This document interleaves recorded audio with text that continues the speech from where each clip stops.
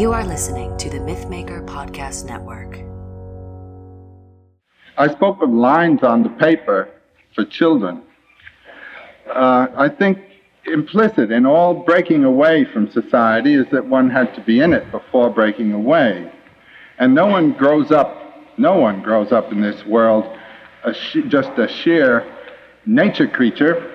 Society, the local society, begins building into one from the start. And I don't think it's possible to break from it. What drives one insane is the failure to achieve a final relationship. There are only two things to do. One is to go away and stay away entirely and drop the society altogether. This is the pattern of the hermit, a real hermit. There's no point in going away and making believe you're away and wondering what the world's thinking. But if you're going to have the world in your mind, come back and relate. This business of quitting the world, Ramakrishna, let me mention him again. He said there are three ways of renouncing the world. There is gradual renunciation, there is sudden renunciation, and there is monkey renunciation. Gradual renunciation, the person knows that he has performed his duties, he is moving into a stage of life where new problems are emerging, namely the interior problems. He has given his due to society, and he is now ready to give his due to himself. So he moves out with proper preparations, makes arrangements for his family's life and so forth, and leaves. Sudden renunciation is like this. A man is arguing with his wife in the morning, and he goes out of the hut with the towel on his shoulder to wash. And he says to his wife, "Now you shut up, or I'll go into the forest, become a yogi, and you'll never see me again." Wait a second. And she says, "Oh, come on now. You'd never do a thing like that. You've said things like this before. You wouldn't do that." He says, "I won't. Watch." And he walks away with the towel on his shoulder. Monkey renunciation, and this is the one I'm leading up to, is when someone renounces the world, goes away, and the family pretty soon gets a postcard saying, "I found a nice instructor, I've learned to hold my arms up in the air," and all this kind of thing. Or meditating in a Park Avenue penthouse, wondering about the stock market. This is no good. We have this challenge of authority in the Orient as well as in the Occident, but there is a difference. When the Buddha found his doctrine and pronounced it, he was not thought to have originated a doctrine. He claimed to have renewed an earlier doctrine. And so also in the Chinese system with the Taoist and other ways of renouncing and leaving the world, these are ways that have already been marked out. But there's a very interesting line in one of the Grail romances where the knights go forth from Arthur's court in quest of the Grail. They thought that if they were to go forth in a group, this would be disgraceful. And so they went each in his own direction, and each entered the forest where it was thickest and there was no path. Since your life is unique, since you are unique, if you follow anyone else's path, you're not following your path. This is not the Oriental way. Now, I don't know whether I've answered this gentleman's question. Oh, I'm awfully sorry, sir. I didn't think you were speaking of Mao Zedong. Well, now, I'm not one who knows how to comment on situations that I haven't any contact with. All I know about the Mao Zedong thing is that we have reports of these young people ranging. I know this from what I have read of Mao Zedong, that he rejects the Confucian system and everything having to do with Confucius, because Confucius made distinctions. Confucius names the 5 relationships of father to son, husband to wife, friend to friend, younger brother to older brother, and minister to a monarch. And all of this is to be wiped out. Now, these young men are following an authority, it seems to me, the authority of Mao Zedong. Whenever you see pictures of them, they're waving the little red book with all the sayings of Mao Zedong. It just seems to me to be what I said anyone was who hadn't found himself but was simply doing what some social authority told him to do. These people are the instruments of Mao Zedong. They're not individuals at all. And as far as what I'm talking about, that movement in China has no connection whatsoever. It belongs to Nafta on the Magic Mountain, the man of authority, as far as I'm concerned. What I'm saying is very much related to Jung. It seems to me that in the matter of interpreting mythology, in the psychological context, Jung is the best I've found. Now, enantiodromia is exactly what I'm talking about. That is to say, one has been going on a certain line, and that line has worn itself out, as it did for Hans Castorp before he went to the Magic Mountain. And then one is pulled away from it. In Goethe's Faust, you have this. Faust opens with that wonderful speech, the Goethe's Faust, where he says, I've mastered all the arts, all the sciences, and my life is dried up. And he's thinking of committing suicide when he hears the church bells ring at Easter time. Now, this isn't a religious experience. It reminds him of his youth. It reminds him of the simplicity and naivete of life. And he is pulled back to a new life through that. This is exactly correct, what you suggest there, as far as my judgment goes. Well, the earliest beginnings I know of this are to be found among primitive people, among the shamans. And when Rasmussen went across North America from Labrador right across to Alaska, this was a very sympathetic man, a very intelligent man, and he had a number of conversations with shamans. These are the power men, the spiritual masters among the very simple people. And every one of them said, in order to find the spirit, one must leave and be alone and find it in oneself, and then one hears it talk. And these men, it's really noble and beautiful what they have to say.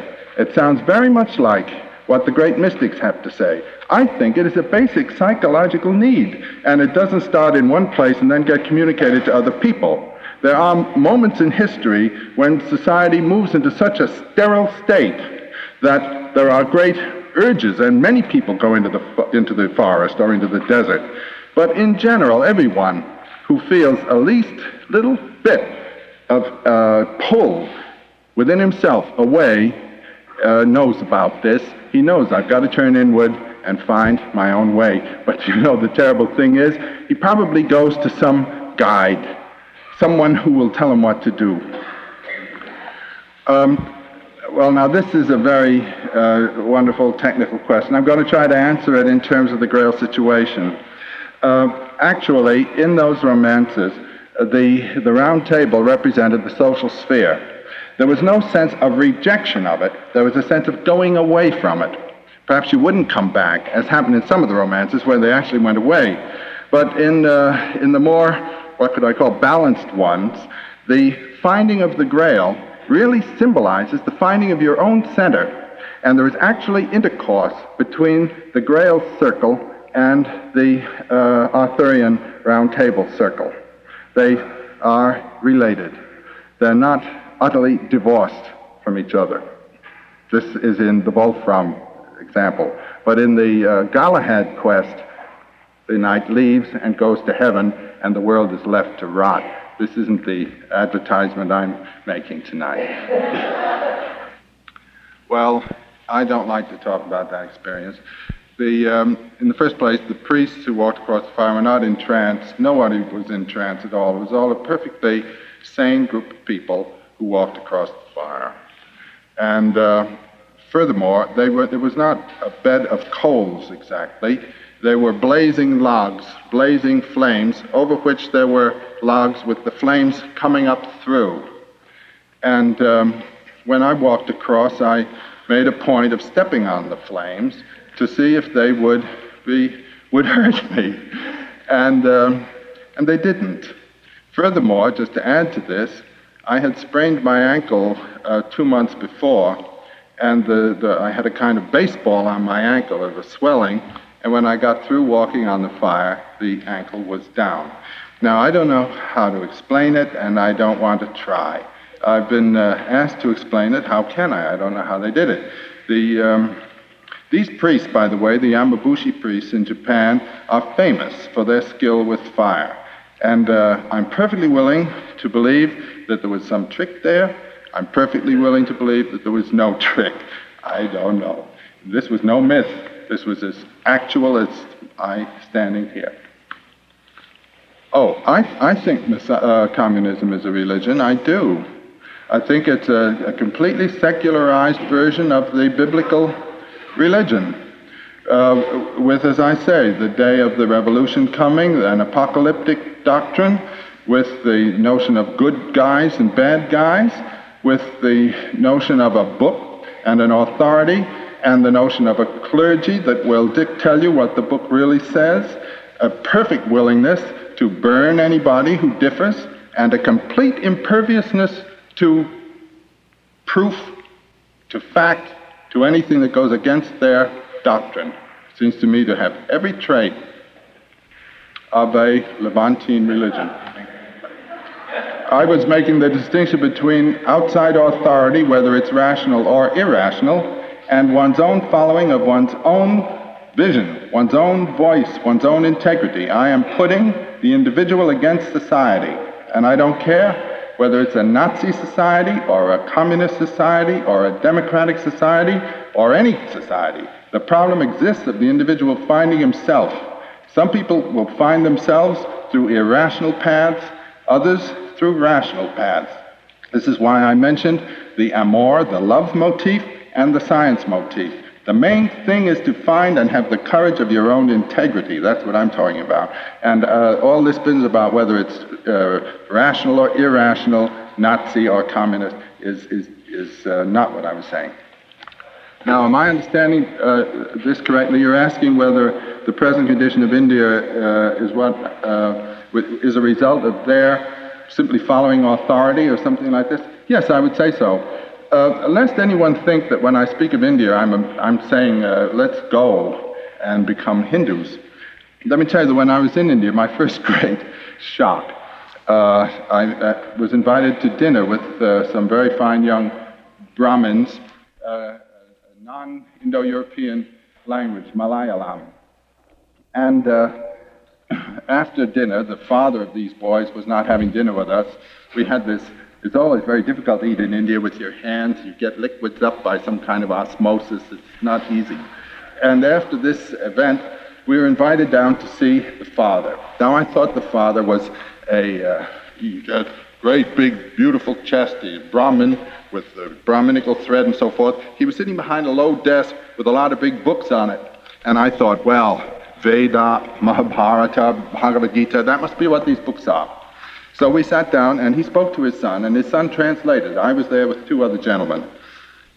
And his question was, what do you think of Indian philosophy?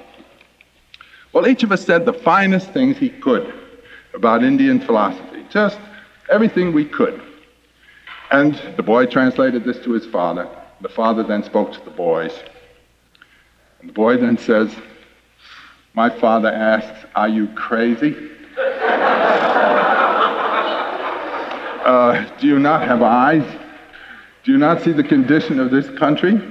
Don't you know that there's a connection between philosophy and life? So I'm with the father there. He converted me.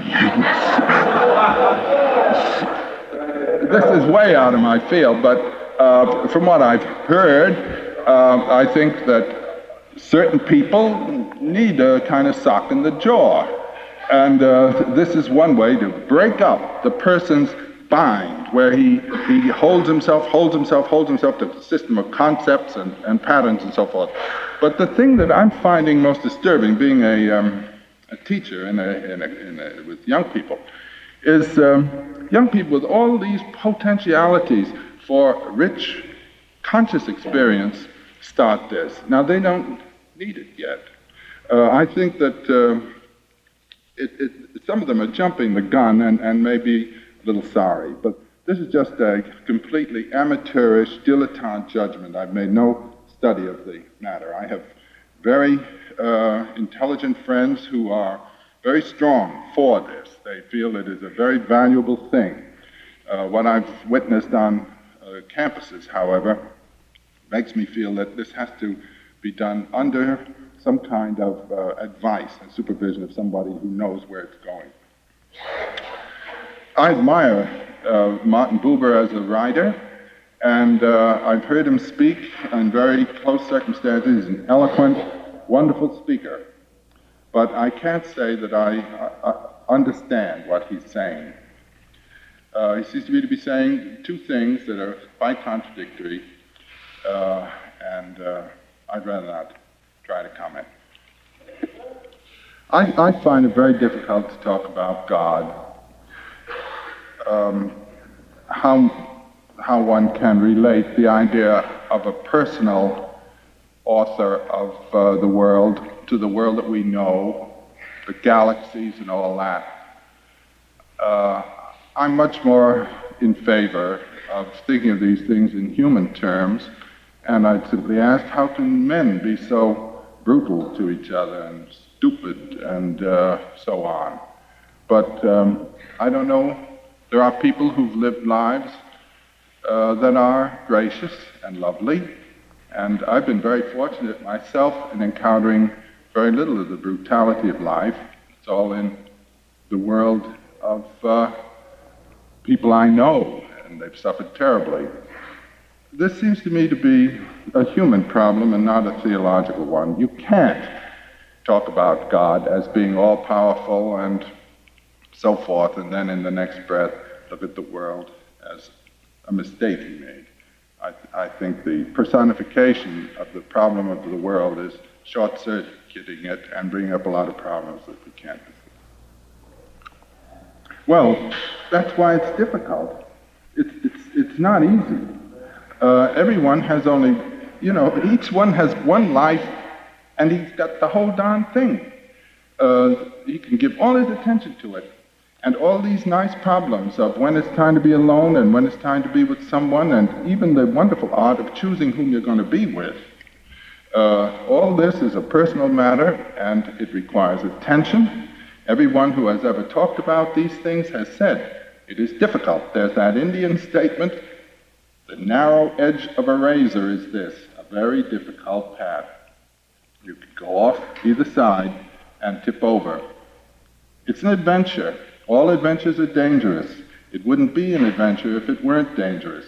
If one doesn't want adventure, then stay home. And there is happiness, and there is prestige, and there is infinite boredom. I'm trying to think of the name of the man who wrote the book called In Quest of Meaning. Frankl. Now, here's a man who was in a Nazi concentration camp. I think that, to me, would represent the extreme pressure of society. And this man, it's a noble book. It's a book to be read.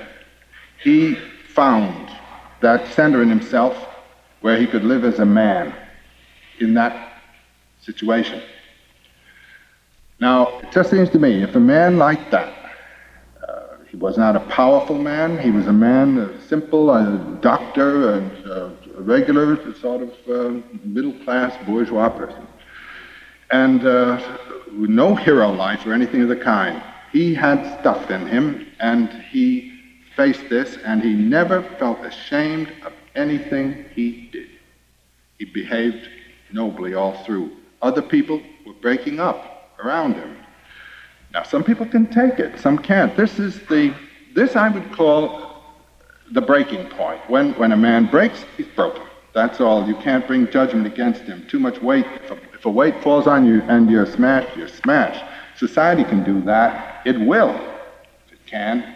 In quiet ways, in rough ways, secret ways.